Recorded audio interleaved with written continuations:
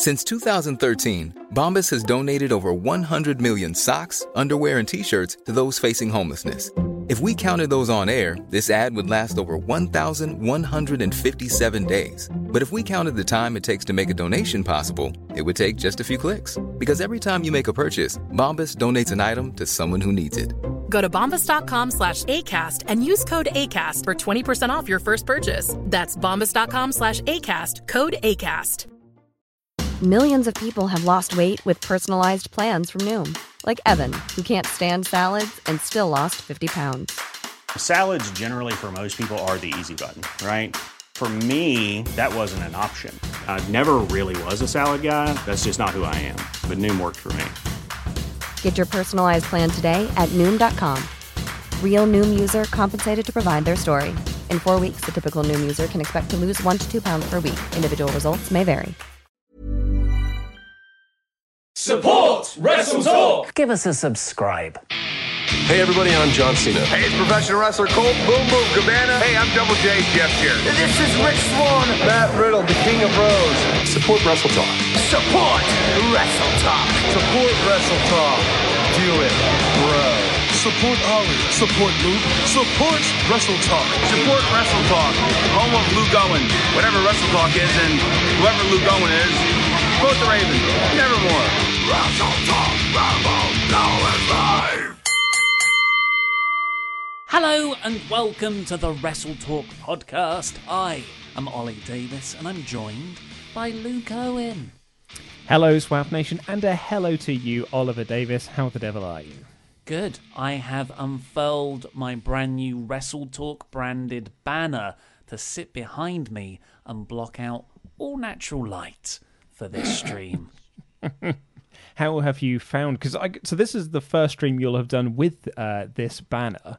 How have you found sitting in front of it? I'm actually totally fine. It's quite nice. It creates kind of a partition between me and my lady partner, which is, you know, it's like I'm in my own little studio. And my boy, howdy, was it intuitive to set up. It just started. I told Pete earlier, I was like, I felt like I was watching it put itself together. That's how easy it is to set up. But it does have that fresh plastic smell. And you know what? I'll be honest with you. I've had mine up for a week now because I got mine last Tuesday, I believe. It was just before we started doing the Raw stream. And it still has that smell. In fact, actually, my wife walked into the room just yesterday when I had this set up because I was doing an interview with Brandon from WrestleNomics. And she said, wow, that really does have a smell to it, doesn't it? And I said, yeah. And I think it's just sticking round. And it's frustrating, Luke, because, you know, I've spent the last 2 days trying to stink the house out with fish. Why? Oh, you... right, okay, well, tell you what, let's dive into this show because I have got some questions for you, Oliver Davis. I go by the name Chef Davis now.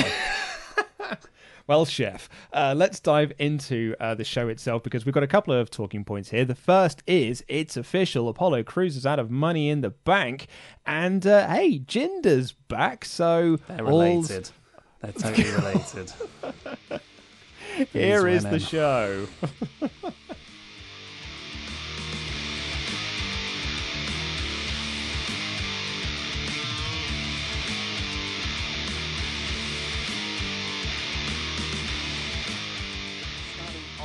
With Apollo Crews, who's been getting a really nice push on WWE since the post-WrestleMania season started. He moved over from SmackDown. Apparently he's a Paul Heyman project. Tom Colohue reported last Thursday that Heyman's actually wanted to work with Apollo Crews for quite some time. But now that they're finding themselves with a limited roster, like, you know, all the top stars like Randy Orton and Becky Lynch, they've got some time off, it seems, that Paul Heyman was allowed, essentially, to work with Apollo Crews. Brought him over, had that great 20-minute match with Aleister Black. Then he qualified for Money in the Bank last week, getting a win over MVP. And then he picks up the win over Andrade, the United States champion, in the opening six-man tag on this show, setting up a match for later on after delivering the stiffest slap in the history of backstage segments. I think that's what woke me up this morning. I heard that it happened. Apollo just like Andrade's like heel in Spanish, and then Apollo just whacks him back, and it hurt. It sounded for a moment like Andrade goes, "Oh," and I was like, did he just do a comedic high pitched scream? But unfortunately, it was Vega. I wish that was part of Andrade's character. But that's more of an Angel Garza thing. So it sets up a match later on. They have a really decent match, actually. Apollo sells his knee throughout. He keeps on doing moonsaults, despite that obviously being the cause of the injury and further exasperating it. And it ends with him hitting a top rope moonsault, misses, tweaks his knee that was already injured. Referee calls off the match. And since then, WWE have announced Apollo isn't on the on Money in the Bank anymore.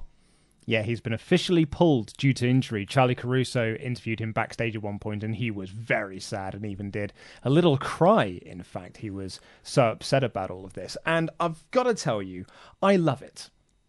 I absolutely love this story. Because this is the story of a man who flew too close to the sun with wings of wax. He came into Raw with his big 20-minute performance against Aleister Black, looking great in defeat. He's then picked up a couple of victories since, qualified for Money in the Bank, then picked up a victory over the United States champion, and he had that promo with Charlie Caruso where he was like, I can beat anyone. I could do anything. I could beat Andrade twice in the same night and capture the United States championship. And what happened to him? He flew too close to the sun with his wings of wax, and now he's out of Money in the Bank, and he's crashed right back down to where he began, where he was on SmackDown effectively. You could make the argument if you turned this into a storyline where he then sort of comes back and is like, I don't have my spot anymore, he has squandered an opportunity, and you use that as character fuel. Last week we talked about how I didn't really like the Bobby Lashley bits, or I didn't really like the Viking Raiders carpool karaoke because it just felt like nonsense. And in fairness, none of that was followed up on this week. So none of that felt like character work. This feels like character work to me, and I love it. Absolutely loved it. Yeah, you mentioned Apollo's initial post-win promo to Charlie Caruso. I thought that was really strong. It was... Apollo did have the big smile, and whenever I see him smile now, I think, one-dimensional babyface that we've had for 3 years. But actually, he showed character, and he spoke like a bit of a badass, to be honest. And when he was smiling, I thought that was because, this is Uhaa Nation right here. This is the cocky but badass, kicking ass babyface. So I'm a bit more mixed on it. I'm not saying I don't like it. I'm just trepidatious considering WWE and, yes, Paul Heyman's track record. So first of all, I think it is an error after all the great work that they did in that backstage promo segment and Apollo pinning Andrade in the six-man tag. Cruz really looked strong in that bit and the ensuing promo segment. For him to behave like such an idiot and keep doing moonsaults and then going, my knee. So the first one, he hits it off the apron, moonsault to the outside, misses, boom, tweaks the knee. Then later on, after selling the knee still, he hits a standing moonsault. My knee, my knee, my knee. I'm like, well, you should stop doing that now. And the final move was the moonsault off the top, which he also missed, and tweaked the knee again, and that's when the referee called off the bout. So just from a kayfabe strategy perspective, I think it's actually bad selling, and it makes him look like an idiot. But I think that ties into the character, though, right? Like the promo that he cut with Charlie earlier in the night was that he could do anything. Like he got so high off his own success that he thought that he was unstoppable, and he is stoppable because the knee tweaked out, and like his selling of it, and like Andrade didn't beat him. The match was called off, which hurts him even more because like he didn't lose, he lost to himself, which is why I particularly like the fact that he did keep doing moves even though he shouldn't have. I don't know. I'm glad you're optimistic about it, but it's not like this is a big, long-standing character of Apollo overestimating himself. He lost his match against Black. He won against MVP last week, but really, the loss was he sort of, I don't want to say like he counted too many chickens from that loss, but like the commentary team have been putting over how good he looked in that loss. You could make the argument that in the sort of kayfabe world, management have put in a lot of stock of him off the back of that loss. He got his Money in the Bank opportunity off the back of that loss, and then he only qualified by beating a retired guy. But you know what? I'm willing to put my hands up here. I might have made up a story and think this is the story that WWE are doing. I could be way off base here. But based on the commentary and everything and the way this was sort of presented, I did think that this was a man who got too cocky for his own good. And I'd like to think that this will build off into a sort of a further charactering when he comes back. Charactering, I don't know if that's a word, but it is now. Well, I would have preferred him to stay in the Money in the Bank match, but still have a knee injury. I feel like him being pulled from the Money in the Bank match, climb the corporate ladder, of course, obligatory buzzword, I think means they've got another plan for him. I find it hard to believe, given how limited the roster is right now. They're like, we can write this guy out of a pay-per-view cycle for a while. So I think it's probably going to set up some feud with Andrade over the United States title. That could be a direction. But I don't see that working either because, Andrade's already beaten him. I don't particularly want to see these repeated matchups. And it's weird, I said it last week. Wow. Having a limited roster is actually helping Raw and AEW Dynamite at the moment because they're having to focus on what they've got and it's creating more coherent stories and elevating the characters more. But this week, I actually found Raw a bit like, okay, yeah. I've seen these matchups. Yeah.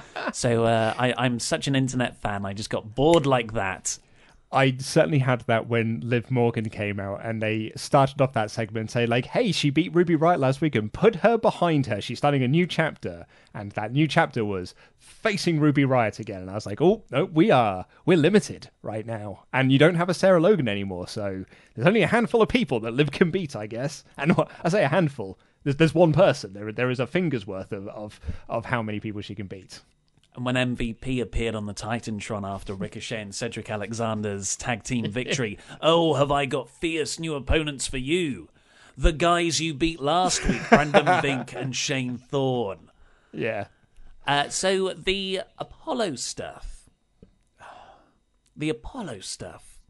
might tie in to our other talking point because we got the return of Jinder Mahal on this show, former WWE champion, the modern-day Maharaja. And they hammered home that point that he's a former, like he was introduced as former WWE champion Jinder Mahal. His whole promo package beforehand was that he was a former champion. He's a former top guy in this company. They want you to know that he is going to be a top guy again. And of all the guys you've got who seem quite happy to job, they put Akira Tozawa in this spot, who genuinely somehow has a connection with no fans. He gets over to an empty arena. That's how good he is. But no, he's just been a job guy for weeks, and he didn't even get any semblance of offense in here. Jinder Mahal comes out after his video package and squashes him. And I think these two things are connected. I was going to say... Oh, God, no, you go.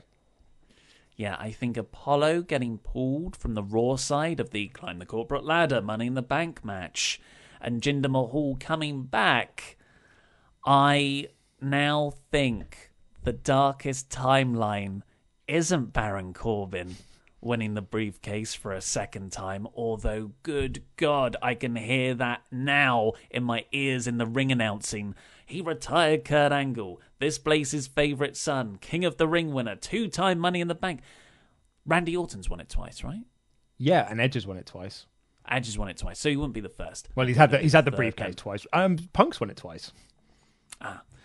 So, yes, I think Jinder Mahal is going to get the Apollo spot and then potentially win to set up a Drew McIntyre feud. And I could totally, absolutely 100% see that because, heat and all of that. But also, you talk about Akira Tozawa. I think this is all of Akira Tozawa's losses have been building to. because all of Akira Tozawa's losses have been competitive losses for him. So, he had a competitive match against Andrade, but it was to put Andrade over. Had a competitive match against someone else to put that other person over. But he was always getting, he was doing his big sentons off the apron and things like that. It was all so Jinder could squash him quickly to make you, the viewer, think like, whoa, well, Jinder's hard then, because Akira Tozawa put up a great, he put up a lot of fight against blah-de-blah-de-blah-de-blah-de-blah, and Jinder just came in and killed him, which makes Jinder look good. And nothing says... Oh, sorry. I was going to say, then Jinder can win Money in the Bank, he can cash in on Drew, and we can get Drew versus Jinder over the WWE Championship. Seth's a red herring. We all think that Seth is going to take the belt off of him. Seth's a red herring. He's the transitional feuder for the real meat of Drew versus Jinder. And I know the comments are going to be exploding right now, being like, yay, 3MB reunion, we just need Heath Slater in here as well. That's not what you want. You've got to stop this ironic chanting. Look, it's funny. It's funny to say, yeah, all 3MB will be in the main event feuding over the top titles in WWE, but it won't work. It will not be fun when it starts happening.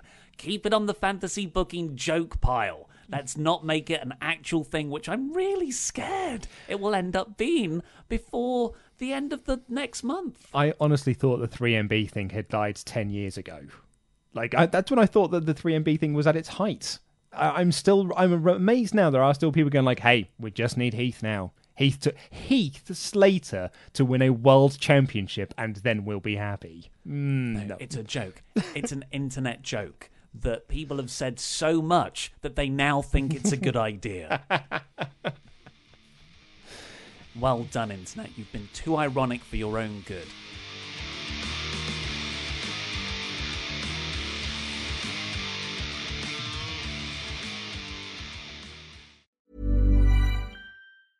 Ryan Reynolds here from Mint Mobile. With the price of just about everything going up during inflation, we thought we'd bring our prices down. So to help us, we brought in a reverse auctioneer, which is apparently a thing. Mint Mobile Unlimited Premium Wireless. How to get 30, 30, how to get 30, how to get 20, 20, 20, how to get 20, 20, how to get 15, 15, 15, 15, just $15 a month? Sold! Give it a try at mintmobile.com/switch. $45 up front for 3 months plus taxes and fees. Promo rate for new customers for limited time. Unlimited more than 40 gigabytes per month. Slows full terms at mintmobile.com. Ready to pop the question? The jewelers at BlueNile.com have got sparkle down to a science with beautiful lab-grown diamonds worthy of your most brilliant moments. Their lab-grown diamonds are independently graded and guaranteed identical to natural diamonds, and they're ready to ship to your door. Go to BlueNile.com and use promo code LISTEN to get $50 off your purchase of $500 or more. That's code LISTEN at BlueNile.com for $50 off. BlueNile.com, code LISTEN. Mom deserves the best, and there's no better place to shop for Mother's Day than Whole Foods Market. They're your destination for unbeatable savings, from premium gifts to show-stopping flowers and irresistible desserts. Start by saving 33% with Prime on all body care and candles. Then get a 15-stem bunch of tulips for just $9.99 each with Prime. Round out Mom's menu with festive rosé, irresistible berry chantilly cake, and more special treats. Come celebrate Mother's Day at Whole Foods Market. Planning for your next trip? Elevate your travel style with Quince. Quince has all the jet-setting essentials you'll want for your next getaway, like European linen, premium luggage options, buttery soft Italian leather bags, and so much more. And it's all priced at 50 to 80% less than similar brands. Plus, Quince only works with factories that use safe and ethical manufacturing practices. Pack your bags with high-quality essentials you'll be wearing for vacations to come with Quince. Go to quince.com/trip for free shipping and 365-day returns. Hey there, Podswafters. If you're listening to this right now, I want you to take a second and look down. When was the last time you shaved your giggleberries? It's been a while, don't lie. So let's thank today's sponsor, Manscaped, for holding people like you accountable to getting rid of the funk and shave your junk. Especially during this time, and not letting our hair grow wild, so sort out your big hairy balls too. And you don't have to worry about cuts thanks to Manscaped's advanced skin-safe technology. They've also got anti-chafing ball deodorant and moisturizer. I mean, I put deodorant on my body, so I guess I should also put it on the smelliest part of my body as well. Just because I'm not going out the house doesn't mean I shouldn't let my undertakers stink up the house. And when you purchase the new Perfect Package 3.0 kit at manscaped.com, for a limited time only, subscribers get not 1, but 2 free gifts. The Shed travel bag worth $39 and the high-performance anti-chafing Manscaped boxer briefs,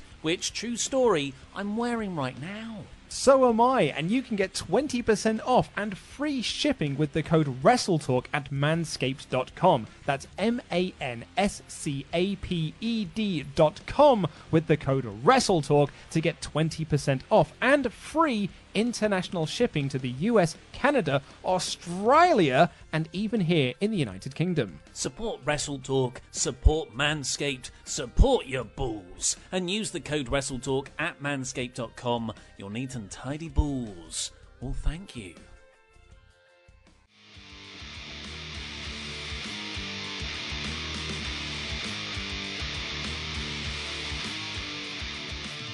Get into some super chats to see what everyone thinks. Let's do it.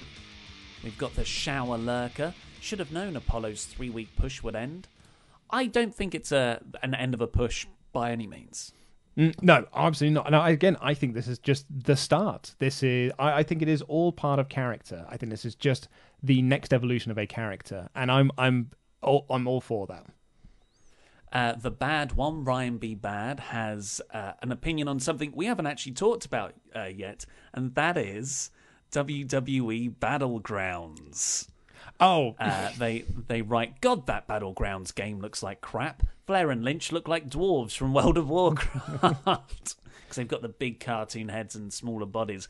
Also, the ending segment of Raw was awesome. It was. Mm-hmm. But yeah, what are your thoughts on Battlegrounds? I have almost no thoughts on it whatsoever. I mean, I did post up on Twitter yesterday that I thought it was funny that we as wrestling fans have been asking 2K to make an arcade game. And then they have made an arcade game, and we've all looked at it and been like, yeah, but not like that. Like, we want... What we wanted was SmackDown Here Comes the Pain. What they've given us is a very, very bad... And do you know what? Maybe the game will be fun. It probably, it could be absolutely pants. It could be great. We don't know. We've seen 18 seconds worth of footage of it. All we know is that The Rock and Austin look fine, and Cena looks fine, but Becky Lynch has got a bulge. She has got a bulge in her pants. So it looks like they have got, one character model, and they have just put faces over the top of that. And yeah, her and Charlotte just look like absolute monstrosities. I don't know what they were thinking with that. So Laurie, El Fakador, in our little private chat, Laurie used to do a lot of video game stuff, so he's a man in the know. He said, it's basically another WWE All-Stars. Oof, it's made by the same team who made 2K Playgrounds. Legitimately one of the worst games I've ever played. Yes, but did you not see 2K's press release where they said that they are learning things? Because fans of who might miss Housemate Simon, he posted up a very, very funny video on Twitter yesterday, which was him going through Twitter reactions to this Battlegrounds announcement thing and 2K's press release, where they would hey, we're learning things about video games. You're a video game publisher. You should already know things about video games. But no, apparently they're only just learning. I'll just do two more. Gazatola of Rock and Roller has said, I've been sent a second Indie Mania shirt, but only ordered one. If it was just a random top, I'd keep quiet. But since it's to raise money, I've emailed the merch team to pay for the second one. Aww. Not got a reply, though. Can you help? Yes, Gazatola at hello@wrestletalkmerch.com should get back to you. That's the contact one if you've been trying to... Because a lot of people try and reach out to the wrong email addresses. So try that there. If not, oli@wrestletalk.com. That's my email address. And Ethan Aldana, hey guys, just want to say thank you for continuing to entertain us during these tough times. We'll always be a fan of you guys. Support Wrestle Talk. Thank you. Can I just do a quick one, because we've had one in on StreamYard as well, Streamlabs rather, which is available via this link down below, and it is from your boy Jobbert JJ, who says, first of all, how are you guys doing and coping? AEW at some point should book this match, The Revolt versus the Young Bucks versus Gallows and Anderson versus Lucha Brothers versus Santana and Ortiz in a ladder match. It's too much, man. That's fun, but yet three teams for a ladder match is more than enough. It'll get lost in the craziness otherwise. Completely agree. Keep ladder matches simple.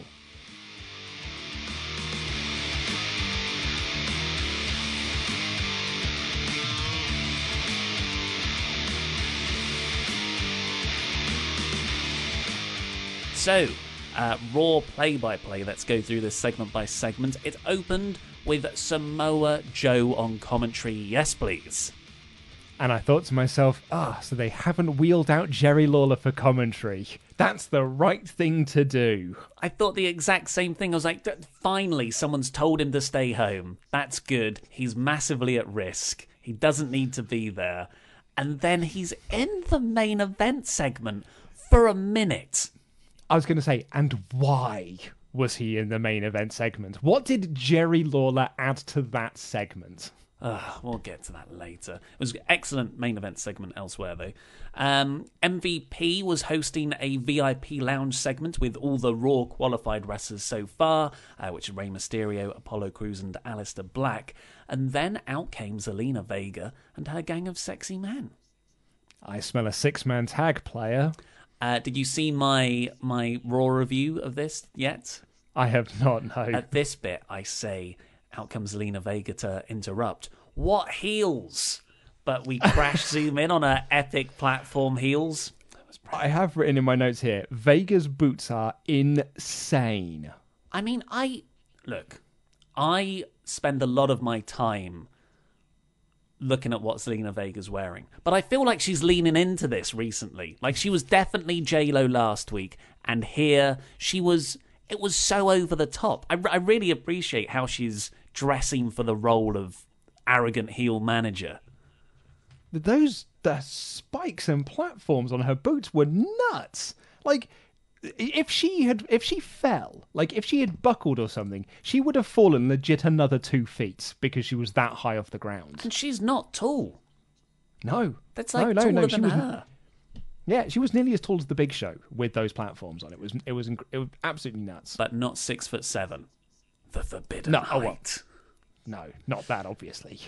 I thought this was a really good 6-man. Like, if you have this quality of worker, and it's one of the great strengths of this era we're living through right now, the crowd aren't there, but my God, the in-ring wrestling is slick. Yeah. It's funny, have you seen a lot of people share around that same image of the 2006 locker room or whatever it is? It's like it's like this panoramic shot, and you've got like JBL and Batista and Triple H and this, that, and the other, and all of them like lined up, and everyone's there is like, wow, like what a stacked roster. I'm like, absolutely not. Like, what they have now is a stacked roster, because that group of people out there, like in that picture, wouldn't have been able to put on the same quality of match that we have right here in this sort of like mid-card area that we've got. And I thought it was and it went long as well. Like, it went like 25-ish minutes. It went a really long time. And it was a very simple thing. It was just, baby faces run wild, ad break, heels work over Black, Rey gets a hot tag, Rey gets worked over by the heels, and then Crews gets the hot tag. Everyone does moves, Crews wins. Like, it's, in note form, it's 6 spots. But they actually put in a great amount of work. Austin Theory still doesn't have a character, but they were doing very good in-ring work. That's it. That was my only criticism, that, again, Austin Theory didn't do anything wrong. I didn't stand out either. And really, you need to, when Angel Garza is out there just having amazing chemistry with no one. Yeah. Well, it says a lot, really, when you look at like Vega's group of sexy men. Vega has a character. Andrade now has he's got even more of a character because he's angry at the other 2 guys because, they lost here and he blames them. And he's also got some, something going on with Apollo. Angel Garza has got a feud going with Charlie Caruso. And now Austin Theory is the only member of this foursome that is doing nothing. He's just there. Look, I love Paul Heyman, but he's got this really infuriating trait. And it's, we criticize Vince for it all the time.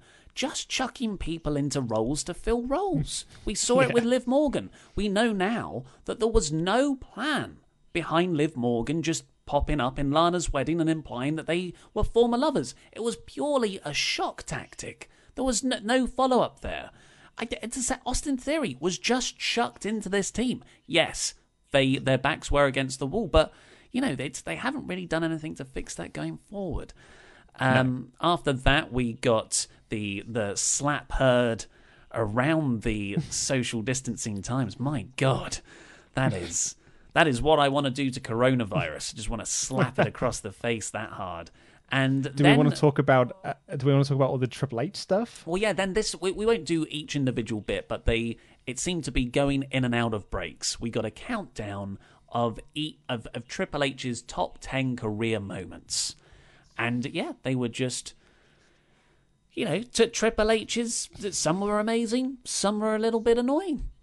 I would argue about 40% of these were career moments because, like, the one with Trish, I'd argue that's not a career moment for him. I don't mind, though. Like, something, you've got a balance between comedy and... That is a memorable segment.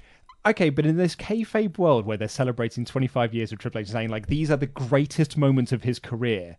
A backstage segment with Trish Stratus is not one of the greatest moments of his career. Like him versus Rock at SummerSlam in their ladder match over the IC title. That is a great moment. I probably would have picked that over Rock versus Triple H on the first episode of SmackDown. Possibly. It's sports entertainment. It's the top 10 career sports entertainment moments. I didn't have a problem with it because I knew exactly as soon as they said, here's Triple H's top 10 moments according to us, I was like, oh yeah, we're going to get the sort of invasion of Nitro up there pretty high. We're going to get the Vince McMahon impression. But I did think at one point their number one thing was going to be, he tore his quad. I was like, guys... I must say, though, that was quite an inspired thing to put at number one, though. And it really is one of the all-time great comebacks. That pop at Madison Square Garden, dear God. Mm-hmm. Yeah, and actually it ties into that Apollo storyline as well. Kind of. So then we got Asuka coming out and cutting a promo. Just shows again that management are pretty high on her and they're putting her out there a lot more.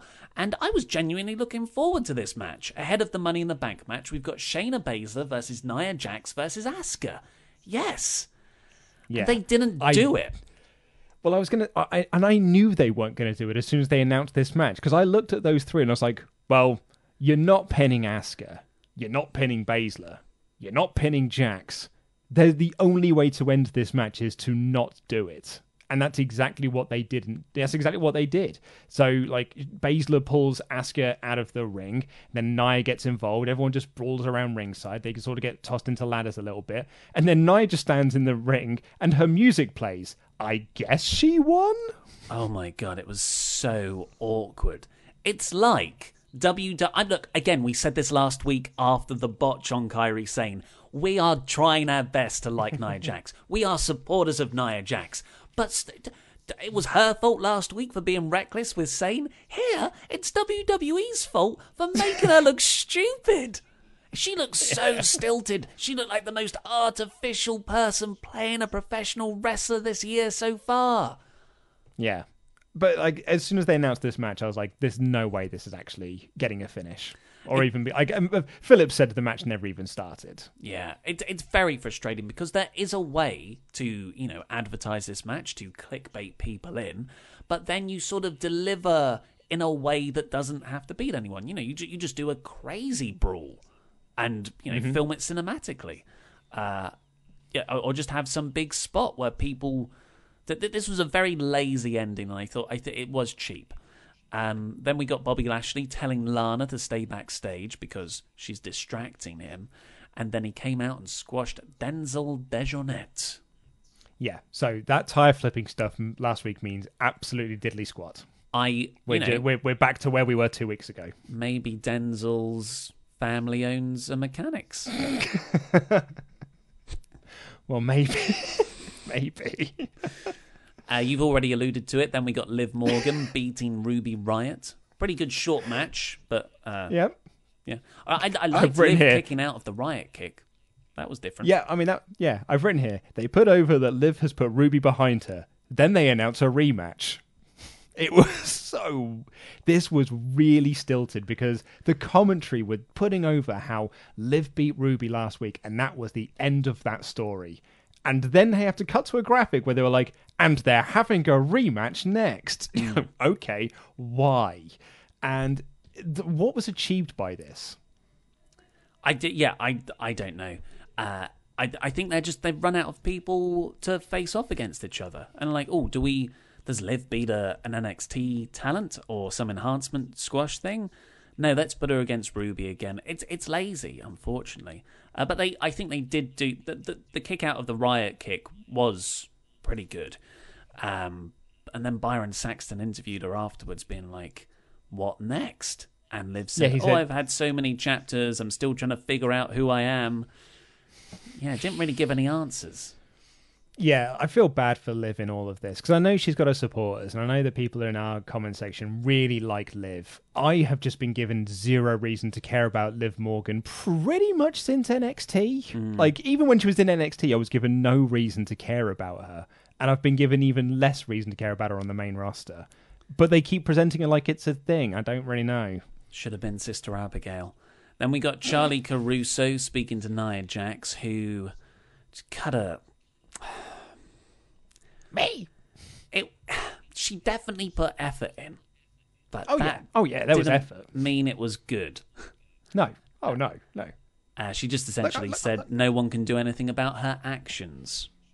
Look, I'm sure Natty really tries. When she gets to do her backstage segment, I'm sure she's really trying. But, it's A for effort. The Viking Raiders then cut a straight promo like they used to with the red light in the background. No a cappella singing, unfortunately. No giant turkey legs. Calling out the Street Profits, saying they are the smoke. Did you prefer this to last week's Carpool Karaoke? 100%. I really liked this. I thought this was, because this is all about story and character. They talked about how, the Street Profits only won the NXT Tag Team Championships because we relinquished them. You only won the Raw Championships because we were injured. You can't beat us. And I love that line. You'll always be second best. You want the smoke? We want the smoke. I thought it was actually a really, really good promo. And I've not been that into this feud. But this got me more into this feud. It was. The content was good. I would have just preferred it in the form of song in a moving vehicle. Street Profits challenged them to a non-title match, I believe, later on for next week. Which I just assumed was going to be a climb the corporate ladder. Well, I'd imagine the Viking Raiders will beat them next week. And by beating the tag champs, you then get a shot at the tag champs for Money in the Bank. I hate that. Then we got Jinder Mahal returning and squashing to Zawa. Then we got the Apollo Andrade stuff, which was a good match, but we've said our piece there. Angel Garza in the midst of all this flirted hard way with Charlie Caruso. Where do you think that's going to go? Well, she was very much into it. So I think that they will go on a very, very sexy date in catering because there's no restaurants open. That would be amazing. Or if they do it over a phone. There's a lot of jokes you can put in with that.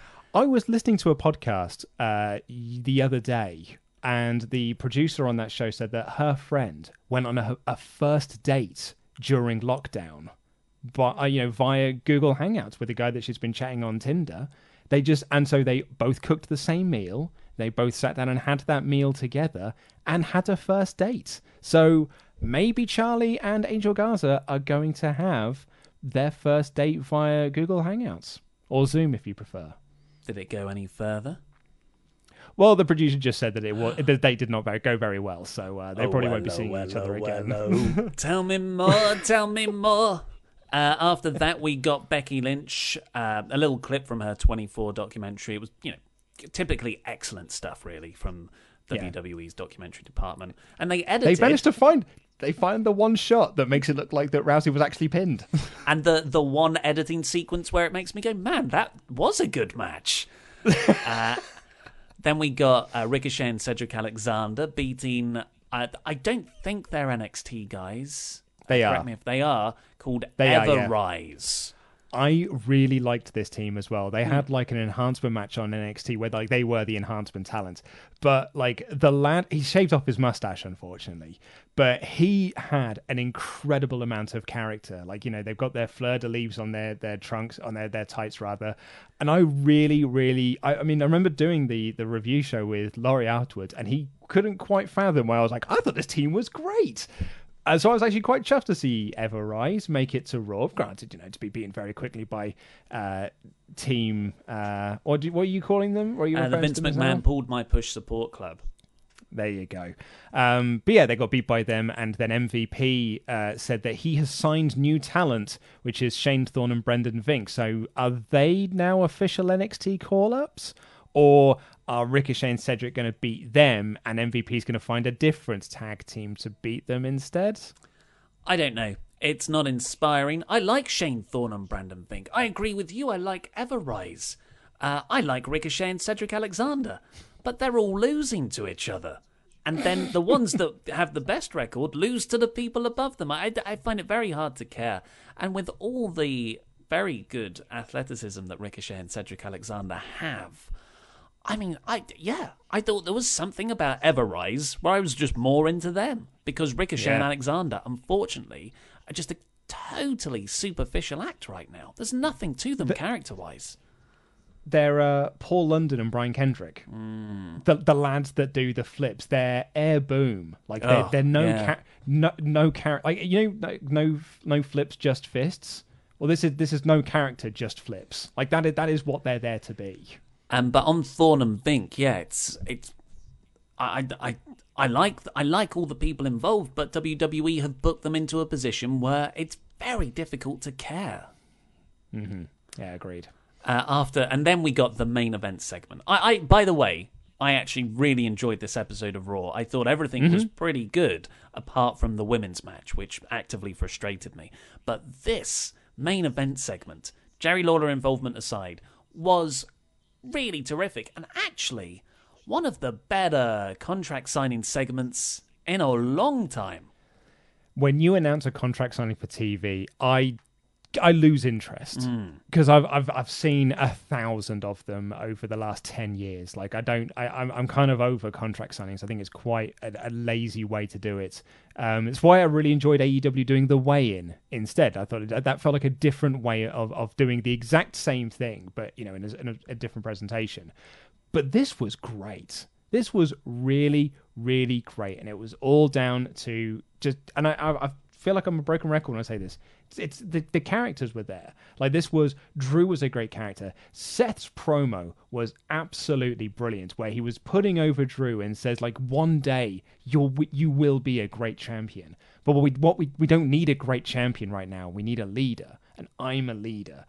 You know, am I being clear? And Drew said, yeah, it is clear. It's clear you're full of ass. Oh, said a naughty word. Said a naughty word. Get him over. Yeah, and just the way Seth carries himself as well. I thought I had my favourite Messiah look down, which is the sort of leather jacket and the top knot and the beard. I love that look and the glove. And then he comes out dressed for a funeral in a black suit, black tie, white shirt, one singular black glove. He's got it full of Vaseline, Curly. I thought he looked so awesome. He looks like he's walked straight out of an anime. He looks like he could be a member of that Japanese promotion faction I can't say the name of. I'll just say LIJ. He looked like one of the a baddie from Final Fantasy VII. Like I thought he looked rad, and he so Seth finally signs the contract, and Drew smashes his head into the table, gives him the Glasgow kiss, and from out of nowhere ran bloody Buddy Murphy. Thank Seth, they're back together. And it was so great. And then Seth looked at him, they had this look of they haven't seen each other in weeks, months. And I was like, is there a turn? He just grabbed and hugged him tight to be like, I'm so glad you're back. And then Buddy Murphy throws Seth out of the way so he can take the Claymore. Loved this segment. It was really, really good. And I think you're right. It all comes down because, you can put fancy, as you've seen, like, you can have crowds there, you can have pyro, you can have loads of people running in and superficial spots. But really, if you've got the fundamentals, which are two diametrically opposed characters, and that's what Drew and Seth are right now. You've got Seth as this almost, 90s action movie, really good villain, and Drew is the everyman babyface. Yeah. Coming up like, no, I've had enough of you. It's really cathartic to see it all play out. Can't wait for Jinder to ruin everything. Oh no! But yeah, I thought this was exemplary stuff, and I totally agree with the contract signing stuff from 15 years. Really, it's become such a trope They managed to bring all the drama of those backstage sit-down interviews, which work so much better as pre-film segments than they do live in the ring in front of an audience. They brought all of that intensity into the ring here. So now I'm thinking, did WWE just accidentally reinvent their own contract signing formula? So in the future, I hope they really look at this segment as how they can adapt it for a live audience in the future. Yeah, I thought it was great. Really, really, really cool segment. I thought it was a very good show. I gave it 4 out of 5. I think it is becoming a bit... The limited roster is becoming a bit exposed now in the repetitive matches. I completely agree with you. Like, I'm not on... I couldn't agree less with or disagree more rather with Brian Alvarez's whole thing of just burying NXT talent, because I don't think they are burying NXT talent. Like they're always enhanced. It's not like they're bringing Adam Cole up and beating him in squash matches. Like these are enhancement guys. But it also feels like they're not really getting anything out of it. Like the people who are beating them aren't getting anything out of it. And yeah, it's quite exposed how shallow the roster is at the moment that they have at their disposal. We've not seen hide or hair for Kevin Owens since WrestleMania, and that was his big WrestleMania win, and it's meant nothing. Seth's in the title match. So Owens getting that win meant diddly squat. So that's kind of a shame. And I really didn't get on with either women's match, unfortunately, because I think you booked a match you never intended to do. And you then said that Liv Morgan started a new chapter by having a rematch from last week, which is not starting anything new. So I thought that was quite silly, and it makes me care about Liv even less, because it just shows that she's got even less direction than she had last week.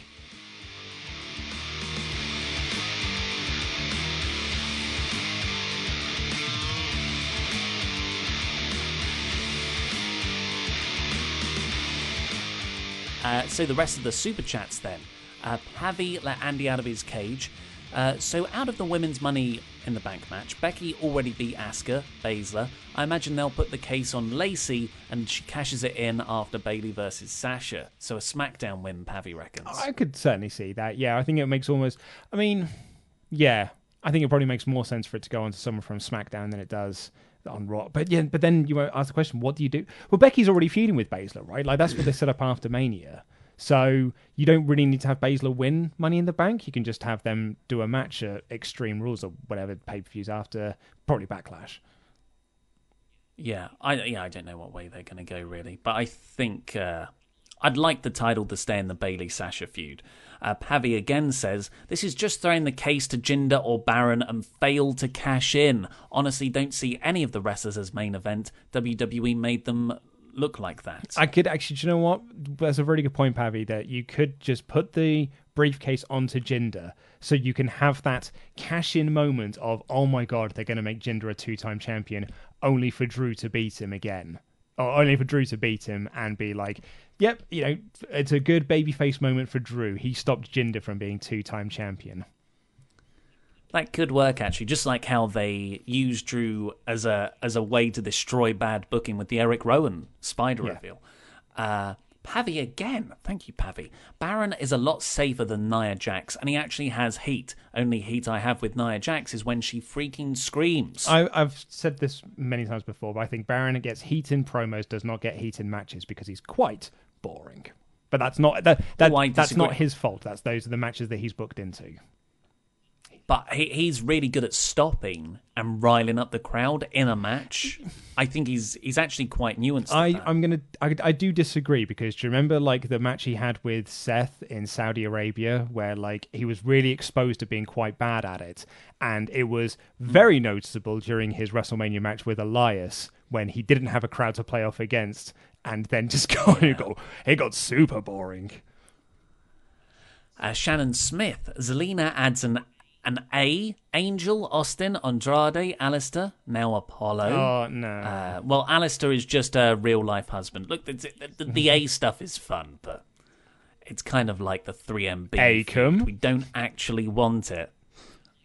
Michael Dominguez, glad WWE are pushing the Chicanos, Andrade, Garza, Vega, though no one's available. We aren't shown well. Eddie lies and cheats. Ray, look at how small he is. Yes, I suppose they are still heels, but it is good they are being treated and booked to a proper. I have some people. I have seen some people say that the group is not being booked particularly strong because, they lost last week, pretty much all their matches. They lost here again. Andrade only won because Apollo injured himself. But so I could see an argument made for that. But I do think that they are being presented quite well. I mean, I like them as a group, with the exception of Austin Theory just being there. I think it's really well done.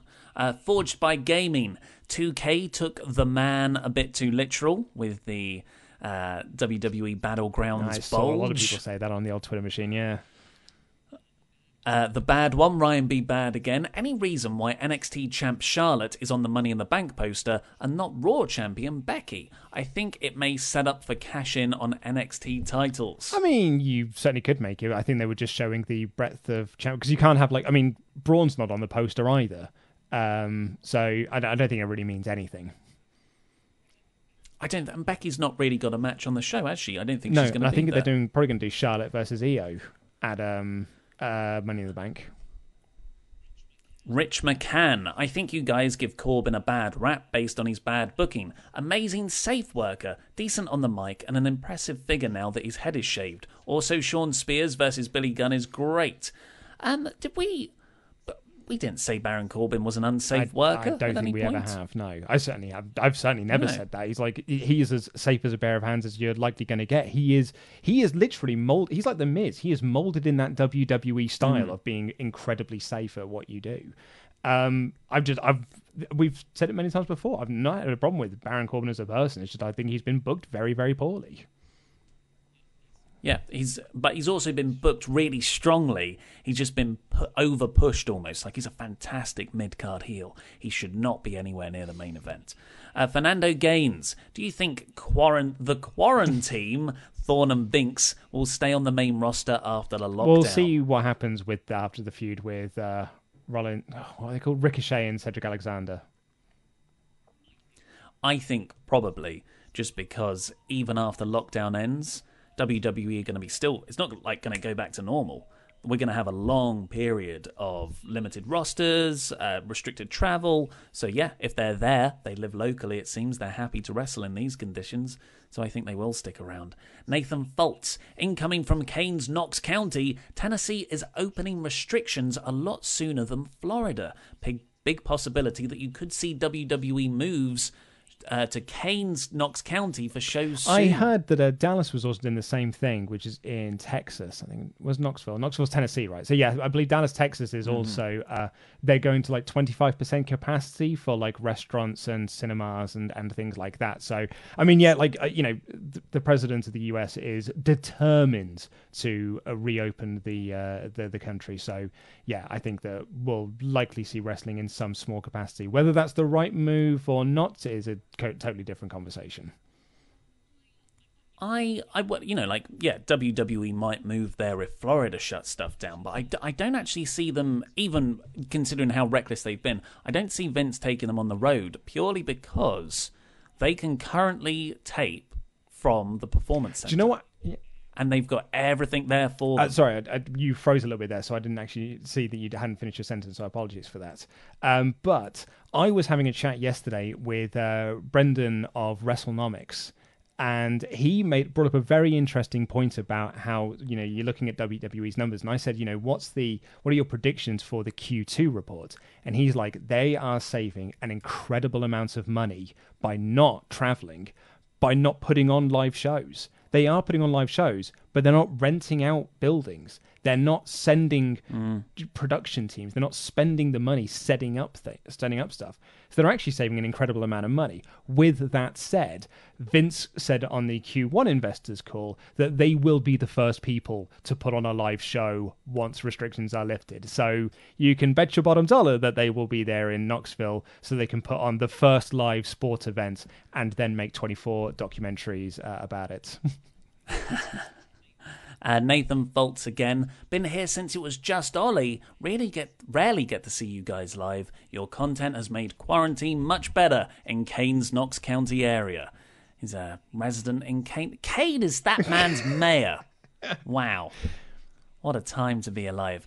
Michael Dominguez, Iron Man match could be good storyline with no crowd. Ooh, no. You want shorter matches. Have we all forgotten Edge and Randy Orton's match from WrestleMania? Have we already forgotten that? Still going on, mate. The AdNap 2. Come on, Ollie. Los Ignoro... L-I-J de Japon is pronounced exactly as it's spelled. Yeah, that's the problem. Los Ingobernables. Nailed it. And a few last-minute ones have come in. Benny Sato, hashtag justice served for Randy Andy Datsun. Where is my bald Andy merch? We could get the sort of the fake Wrestle Talk Andy branded sort of bald I've got caps. It. No, what we do is we have Andy's face with the bald, but it's got Velcro on it, and you buy the T-shirt with various different hairstyles that you can attach to it. It's like a Mr. Potato Head. I like it. Jordan Sexton, hi Wrestle Talk. Can I get a birthday shout out for my sister Ava, who turns 11 today? Stay safe, you lovely people. Happy birthday, Ava. Hope you're having a fun time during these lockdown period. I had to have my birthday in lockdown too, and it was actually quite nice. So, yeah. And we've got, we've got quite a few more come in. Ryan Cluett, I would have liked to see Murphy win the Money in the Bank, and you could do a story about Seth asking for the briefcase after he loses against Drew. He could call it an offering. I think there's a few ways that story could have gone. That's a really there's a good spot idea. open for him. Kaya Mal, I wish Seth was in the Money in the Bank match instead. Missed opportunity to call him Messiah in the bank. We don't need to brand and have it. the closing. It didn't work for Monster in the Bank. And have the closing. And have the closing shot of the pay-per-view with Seth doing the Messiah pose on top of a ladder on a skyscraper. I do like that though. Pavi let Andy out of his cage. The trio of Spanish good-looking boys aren't being booked well. They came for a fight, yet still lost. I want to see the trio with the tag titles. I mean, I don't think just putting belts onto someone. I mean, Andrade's already a champion. Like, I don't think just putting belts on someone is all of a sudden going to make them a better booked team. Yeah, look, I can see why people think they're not being booked well. I think it's a pretty good job. I feel like they feel like a real significant threat across Raw. Pavi again. Did you guys miss Andrade saying his teammates let him down? Are they breaking up? No, I said that earlier already? in the show because that's Andrade's. That was him showing a bit of extra character in there. That he's annoyed at his other two guys. I don't think they're breaking up the team though. He's just annoyed at them for the loss. Yeah, it's just a character beat. And Pavi again. He has opinions today. I may be fantasy booking here, but Andrade wins the Money in the Bank and gets a shot at Drew and have an NXT kind of match. I would love that. Absolutely. I mean, we've already seen WWE's version of that, where Andrade doesn't really stand a chance even with two other people in his corner. So, unfortunately, I don't think that's going to happen. Rangers Mayhem, what do you think of the Body Ventura possibility of running for president? He said that about 20 years ago as well. Like, it's I will believe it when I see it. It's a yearly thing with Jesse. He's a publicity guy. He's a pro wrestler. He knows how to promote himself. Professional wrestler in the White House. Yeah, I'll believe it when I see it, mate. Rich, well, honestly, when me and Luke go back and do our Patreon classic podcast records of pay-per-views, old WWE pay-per-views, about half of them have like things for Jesse the Body Ventura running for president. I'm like, did he do it this year as well? Rich McCann, you did not say Corbyn was unsafe. I was trying to point out his good points. Because that's I don't think you should have to say, but he doesn't hurt people as a benchmark.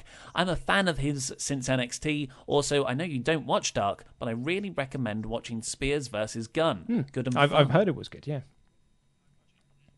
Check that out. Mark Olivia Hoot. Reason Kevin Owens isn't on TV is because of an ankle injury suffered at WrestleMania. He talked about it in a French interview Video last week. from... Seth did a promo from home. Like, you can still be featured on TV. I've had so many people say, like, you can't do... Was the Dark Order? Well, you can't do the Dark Order with Brody Lee because they're in Canada. They have the internet there. Like, you can pre-record stuff at home and send it to be aired. You can feature Kevin Owens on the show. He just doesn't have to physically be on the show. Yeah, like, look, we're not physically together.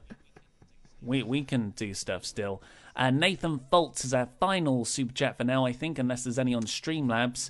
Hearing Kane... So Nathan Foltz, sorry... Having Kane as a mayor is a great time, especially when he's mad on the news. I mean, it's corporate Kane, though. I'd imagine it'd be less funny than just like, I'm sick and tired of what you are doing. I am so angry.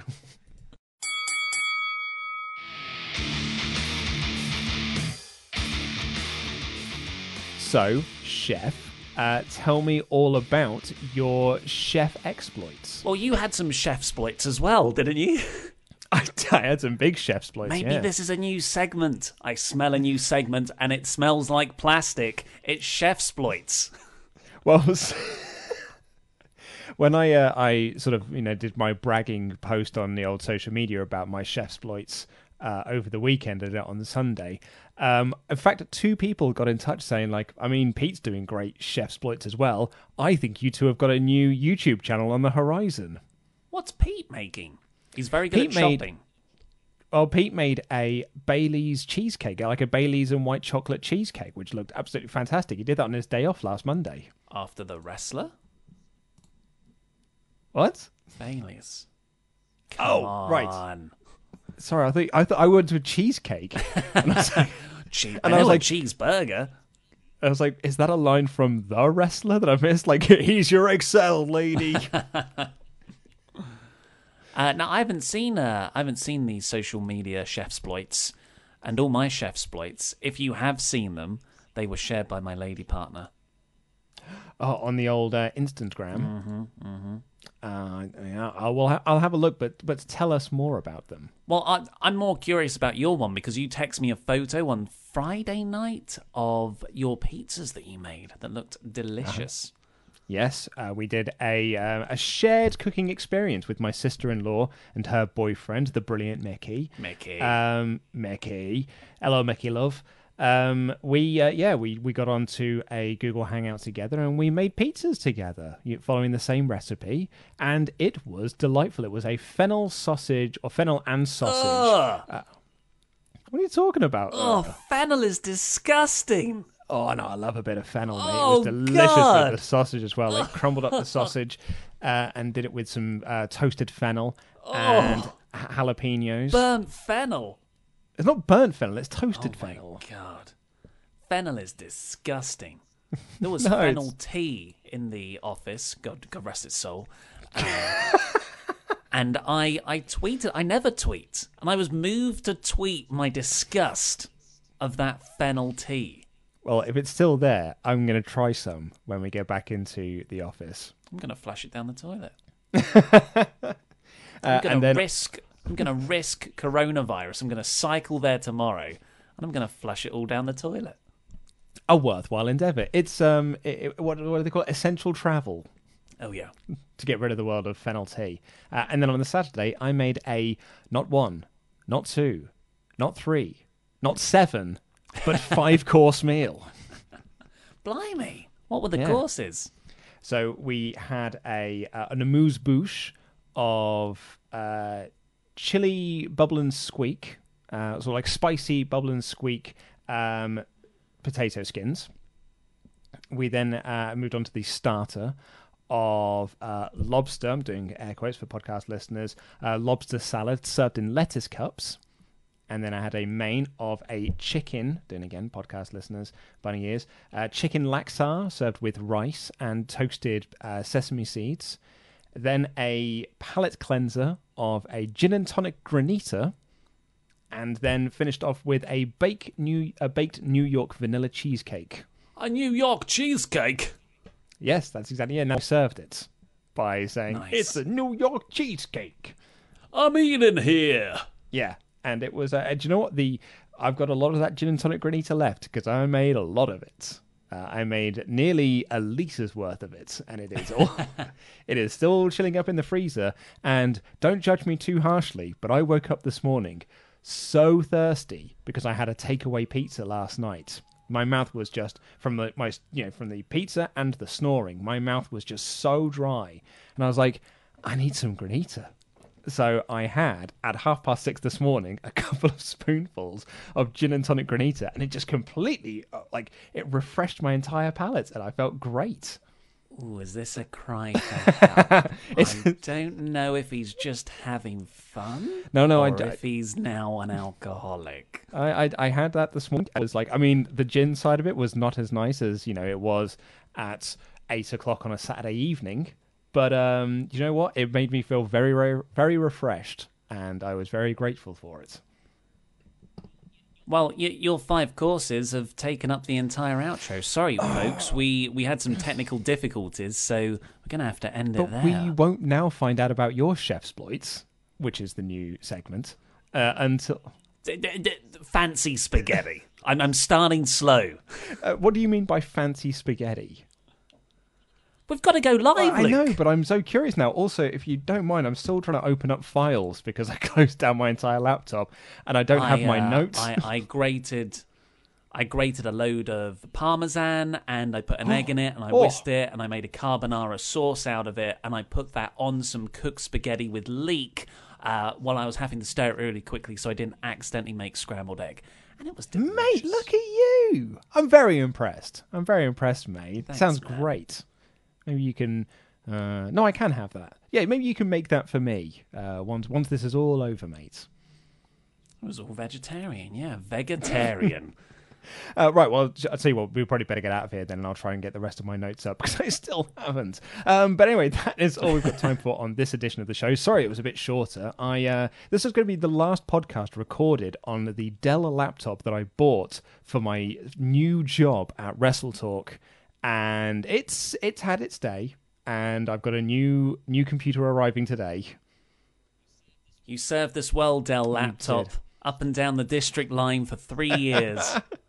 It did serve us well for a long time, but now it takes me ages to do anything. I'm still trying to load Discord. So this will be my last time doing this, so it should be fine from now on. But we'll see you on Thursday with the AEW and NXT reviews. Take care. I love you. Goodbye.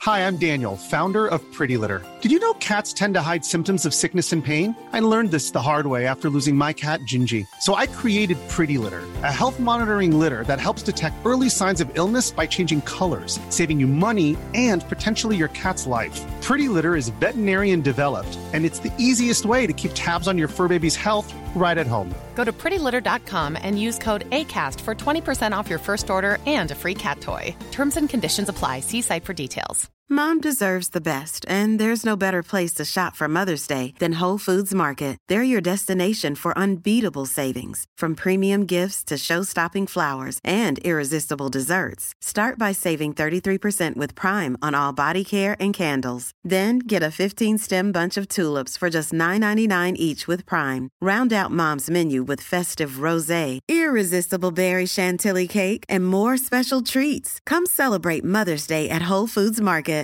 Hi, I'm Daniel, founder of Pretty Litter. Cats and cat owners deserve better than any old-fashioned litter. That's why I teamed up with scientists and veterinarians to create Pretty Litter. Its innovative crystal formula has superior odor control and weighs up to 80% less than clay litter. Pretty Litter even monitors health by changing colors to help detect early signs of potential illness. It's the world's smartest kitty litter. Go to prettylitter.com and use code ACAST for 20% off your first order and a free cat toy. Terms and conditions apply. See site for details.